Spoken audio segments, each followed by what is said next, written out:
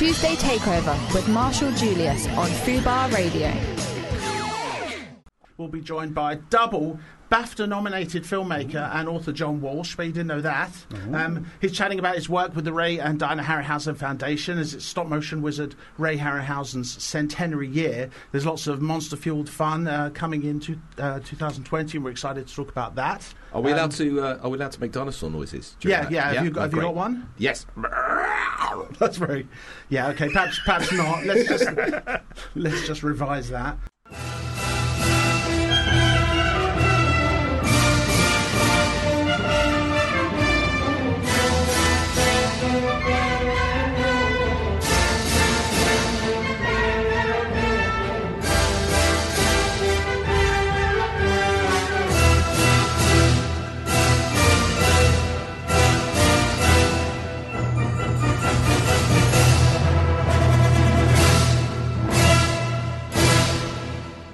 What better way to introduce our first guest today than with that exotic theme from Ray Harryhausen's Seventh Voyage of Sinbad.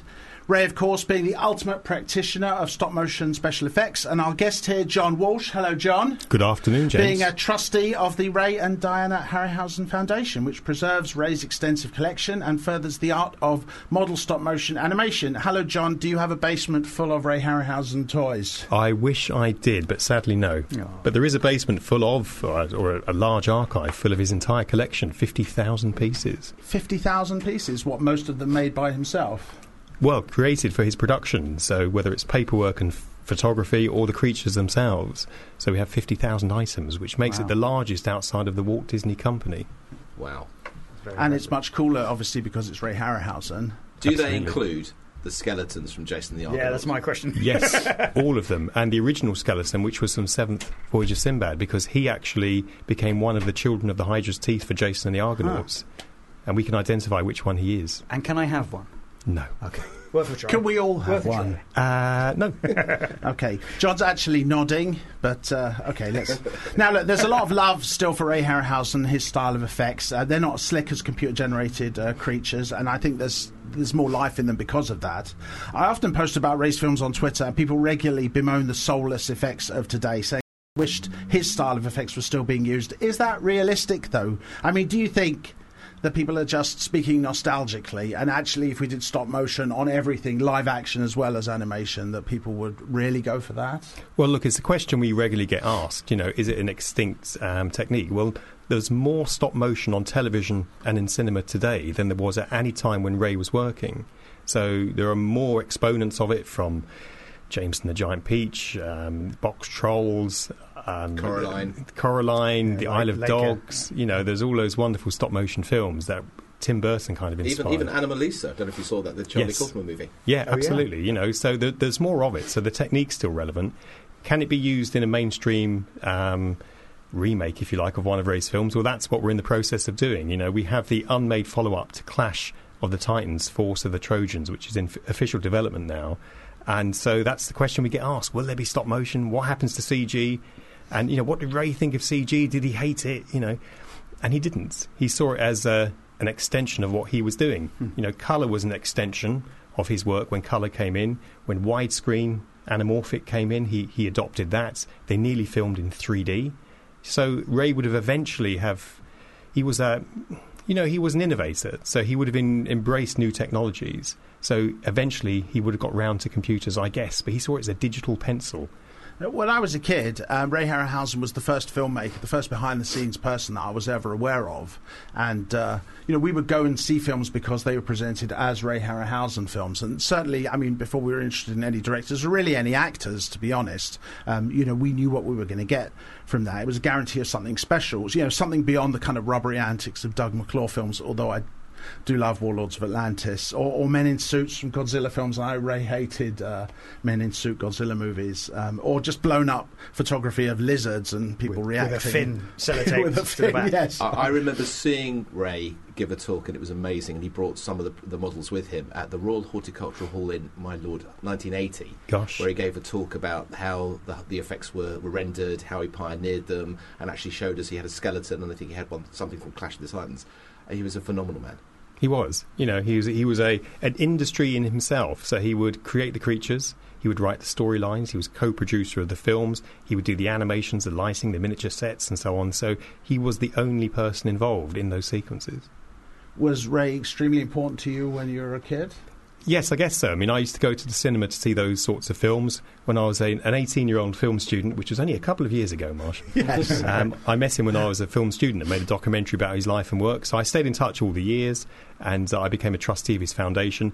So we would talk about, new trends, whether it's in television or film, or the re-release of his films. He was very excited when DVD came along, and then later on Blu-ray. So there was lots of questions around to what extent you should and can restore his work. And we had a kind of a little debate around the kitchen table as to how far that should go. And it went something like this.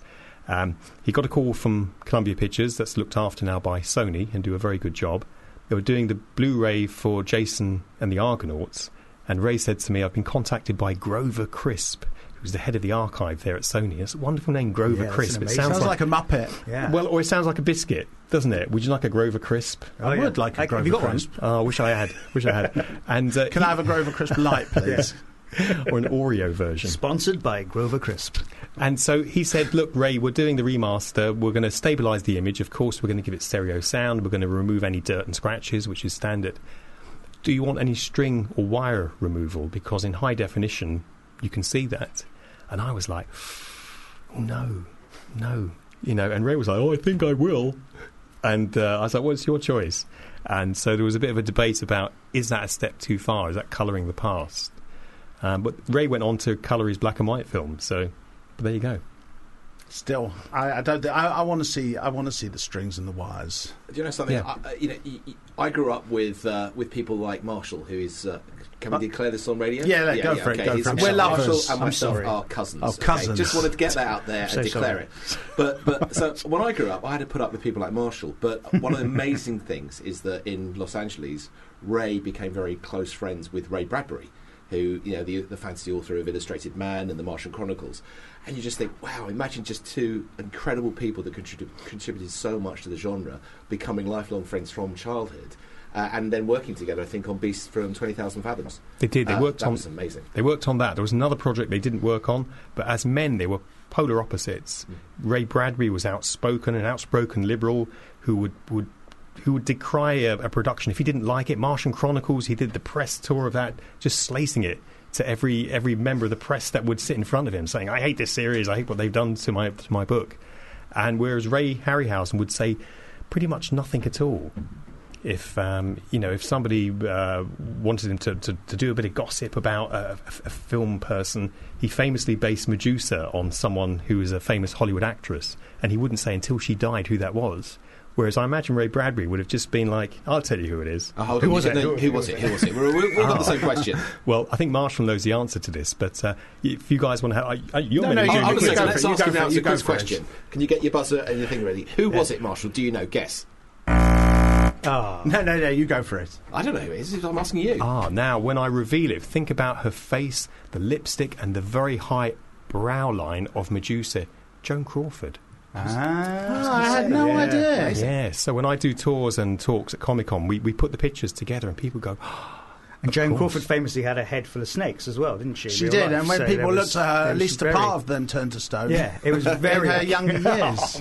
This is very harsh. Very, very harsh. And before the watershed as well, I'm quite shocked. For listeners, you can say anything you want, as long as it's amusing. So, well, I'm off then. Now, look, at the end of most blockbusters today, when the credits just go on and on and on, don't they? And you often see like thousands of names. I mean, literally thousands of names sometimes who worked on the effects. Multiple effects houses.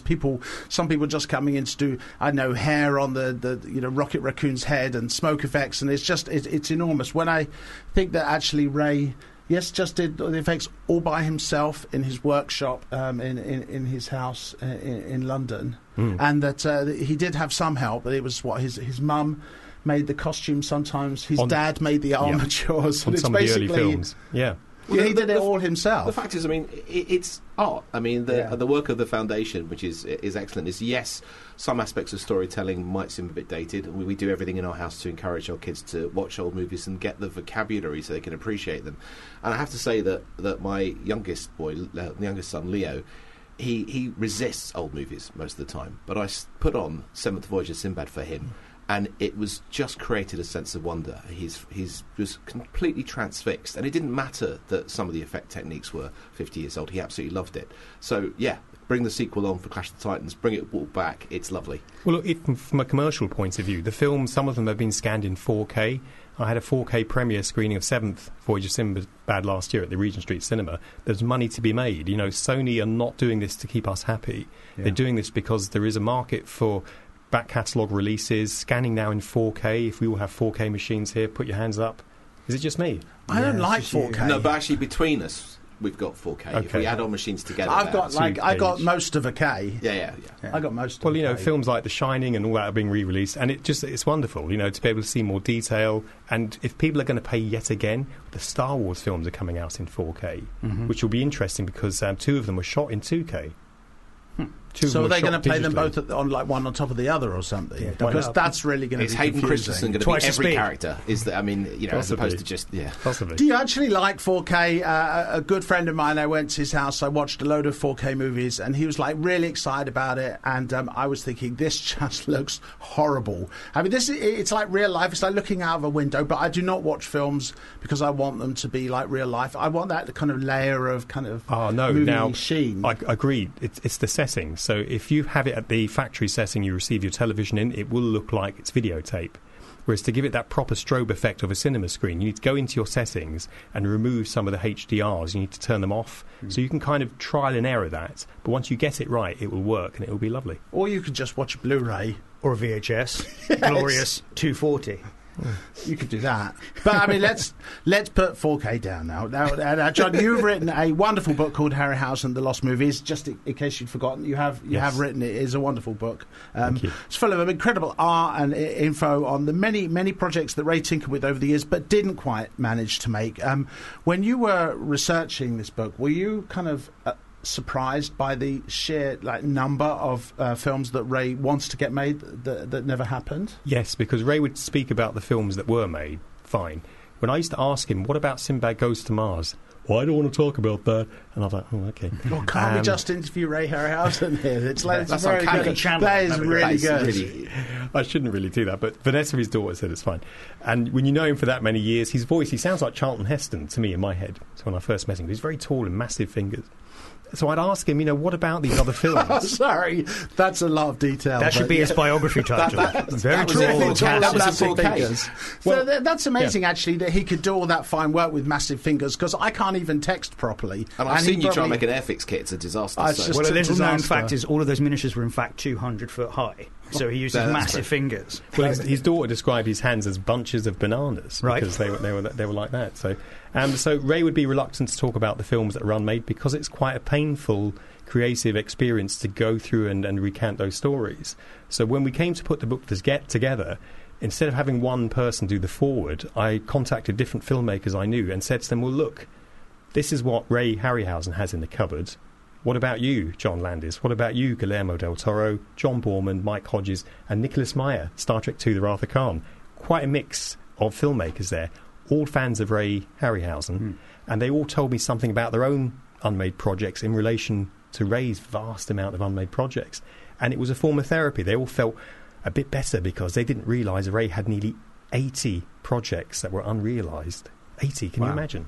That's crazy. And he moved here, didn't he? He lived here. He lived here since the early 1960s. Which is, so two of the greatest filmmakers, particularly in genre, Stanley Kubrick and Ray, moved to England, which you find well away from the centre of filmmaking. Yeah. That's quite interesting, and possibly for the same reason. No, because Ray moved here specifically for the yellow sodium backing process, which was cheaper to do through Rank Laboratories than it was to do through Deluxe. Yeah, you idiot. Okay. What's Well, the matter? You're such a moron. I Go away, have go away. That was exactly the same reason why Stanley Kubrick... But it was the right sentiment. I was yellow nodding. sodium process, obviously. Sorry. Don't want to cause a family friction here. It's not Christmas, is it? It's all right. I'm always put in my place, so I'm used to this part of the studio. I mean, realistically, Ray would have needed 3 or 4 lifetimes at the rate that he worked. I mean, the Jason and the Argonauts skeleton sequence, how long did that take? Like 4.5 months or something? It did, yes. And originally the film sequence for that was going to be set at night time. It was going to be set in hell. So when you see the 7-headed Hydra, the seven-headed Hydra is guarding the entrance to Hades. And so when Jason takes the fleece, he flees into Hades because he's chased there by the Hydra. And there he disturbs dead soldiers. And they come to life from their graves and attack him and his men. The censors said no. If you want a family certificate, no. So you cannot set a bewitched sequence like that at twilight or nighttime. It has to be, brunch. They were like, how much yellow sodium have you been drinking? I mean, I know everyone defaults to the skeleton sequence as the standout scene, but the one I remember seeing when I was 5 on TV, and it would have been in black and white. That's the first time I saw Jason, but it's Talos. He's just an amazing creation and just intimidating and unrelenting, and I just... seeing him, and also the way that the Jason and his team, the Argonauts, knocked him out, that itself is just incredibly inventive and powerfully visual. But that's the one for me. Well, it's great. It's a great sequence. And these films are regularly talked about, re-released. Jason's in 4K, so we're hoping a 4K release of that will be coming out shortly. So, through your research... obviously, you know about every film that he wants to make that he didn't make, but is there one that you find particularly heartbreaking? Like if you could go back in time and you could say, Ray, I'm going to give you the money, I'm going to make it happen, and he would say, OK, but let's just use the time travel machine. He'd get his fingers ready, his big banana fingers, he'd click them together. He would get his banana fingers and he would say, which one is it that you would like to make? I think the one which would change his trajectory, we talk about the butterfly effect, when you do one thing, it changes everything. When Ray envisaged War of the Worlds before George Powell, it would have been on tripoded legs. Ray did sketches, Ray did paintings. He also did test footage of the Martians, which you can see in my book. And on YouTube, probably. Was it period set? Or and it was pretty much period set. Okay. So, the interesting thing about it was that he discussed that with George Powell, who then went and secured the rights for himself. Ooh. And ouch! And that's not the only time that happened. It happened again with George Powell. With George Powell, for Time Machine. George Powell just stayed at home with a notepad waiting for him to ring and went, right, yeah, okay, sounds like a good idea, mate. That's terrible. So I'm producers, Producers, yeah. Scum of the earth. But so Twilight Zone comes out later this year from me. They were good friends. George Powell and Ray Harryhausen were good friends. So it's often the case that if we were all producers, we might be chasing the new John Grisham book, and one of us might get it. So, not me. I'm not interested. But if we were producers, I'm not interested. Are you interested? I'm good.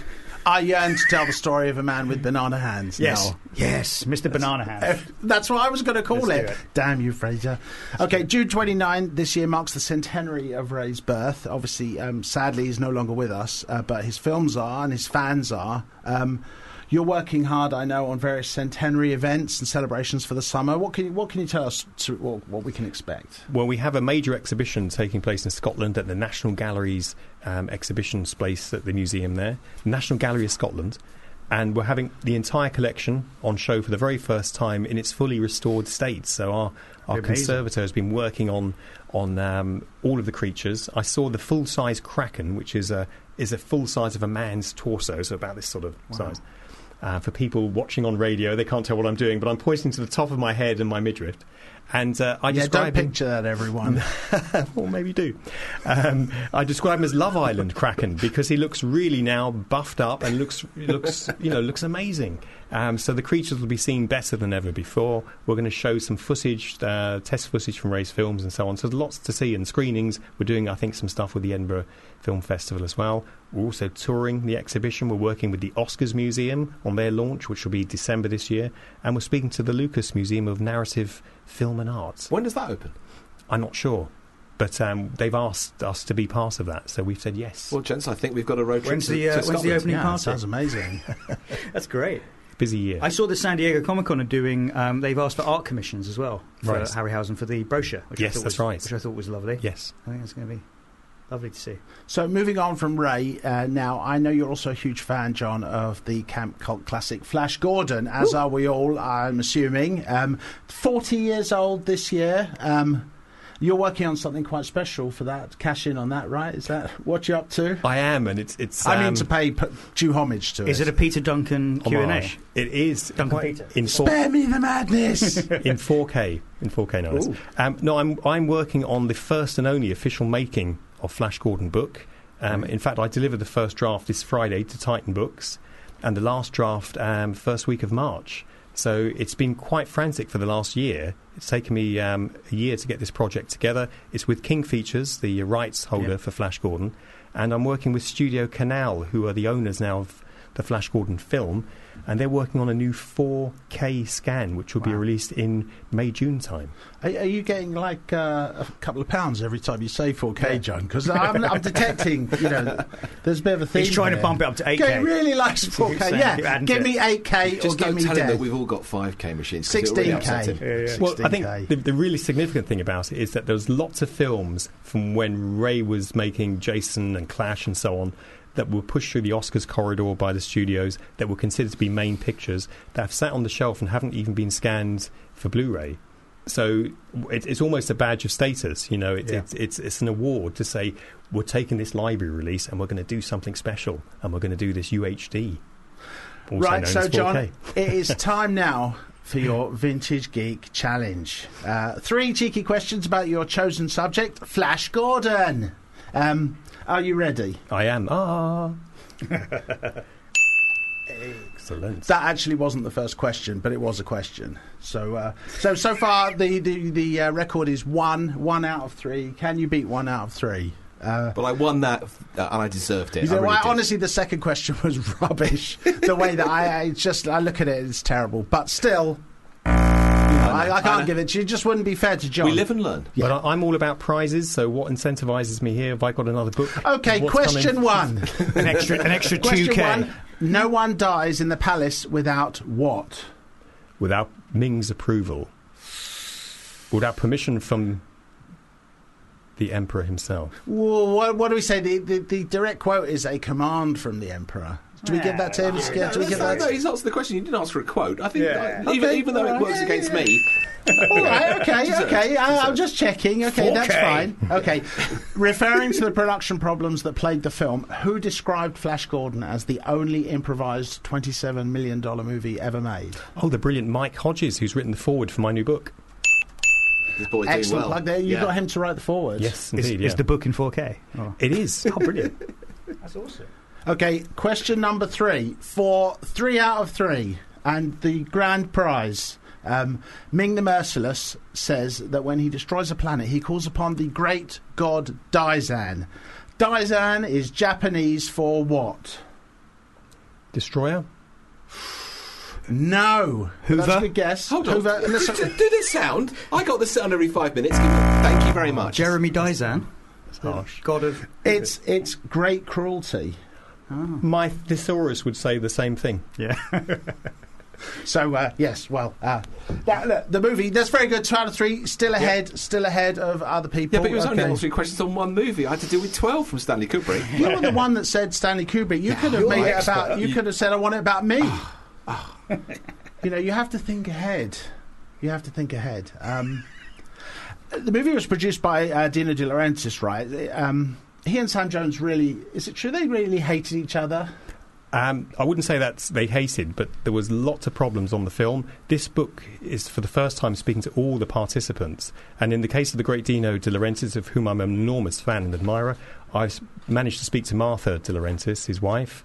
I've spoken to all of the production personnel who are still with us, and some who aren't have lent me their last interviews from family and friends. So Dino fell out with Sam because Sam walked off the picture before they finished it. So there was lots of big disputes. Sam got into fights during filming. He was dubbed as well, right? Is that true? He was looped in by other actors in certain scenes because they had to, because they didn't have Sam for it. Right. But most frustratingly, and I think this is where everyone agrees, including Sam, it was a big mistake. When they were doing all of the soft PR on couches like Good Morning America and so on, and Breakfast News, had it been here at the time, they were sending Max von Sydow, who was a brilliant actor but quite dry person to speak to. When, of course, you want to see Flash from Flash Gordon and Dale Arden and so on. So he wasn't available for all of those tours. And I think that's what helped the film not punch through in America. Whereas in Europe and in Asia, it did extremely well. In the US, it wasn't a great start. But a little interesting fact that even most of the people didn't know on the production, of which the book is full of, Dino tried to buy Pinewood Studios because he was going to make 3 Flash Gordons back to back. Oh, God, I would have loved that. I would have loved that. Exactly. We're in. Well, a little bit of trivia. I actually met Dino De Laurentiis. I went to his house and Martha was there. And it was I was working at Universal Studios at the time and doing distribution deals on the movie Hannibal. And a lot of distributors came in and were asking for lots and lots of money. So I sold Japan, and that went for $14 million alone. And when people went into negotiation, they said, well, look, you've got Anthony Hopkins, but you don't have Jodie Foster. And Dino said, and I'm sorry, I'm going to do a crude, hopefully not an offensive Italian impression, but he said, the movies are not called a Clarice. The movies are called the Hannibal. And that was pretty offensive. Thank you. I'm sorry. I really so sorry. That was approved by Dino. I love Super Mario. It's amazing. It's a me, Dino. Well, John, thank you so much for coming in. And John's book, Ray Harryhausen, The Lost Movie, is available to buy everywhere.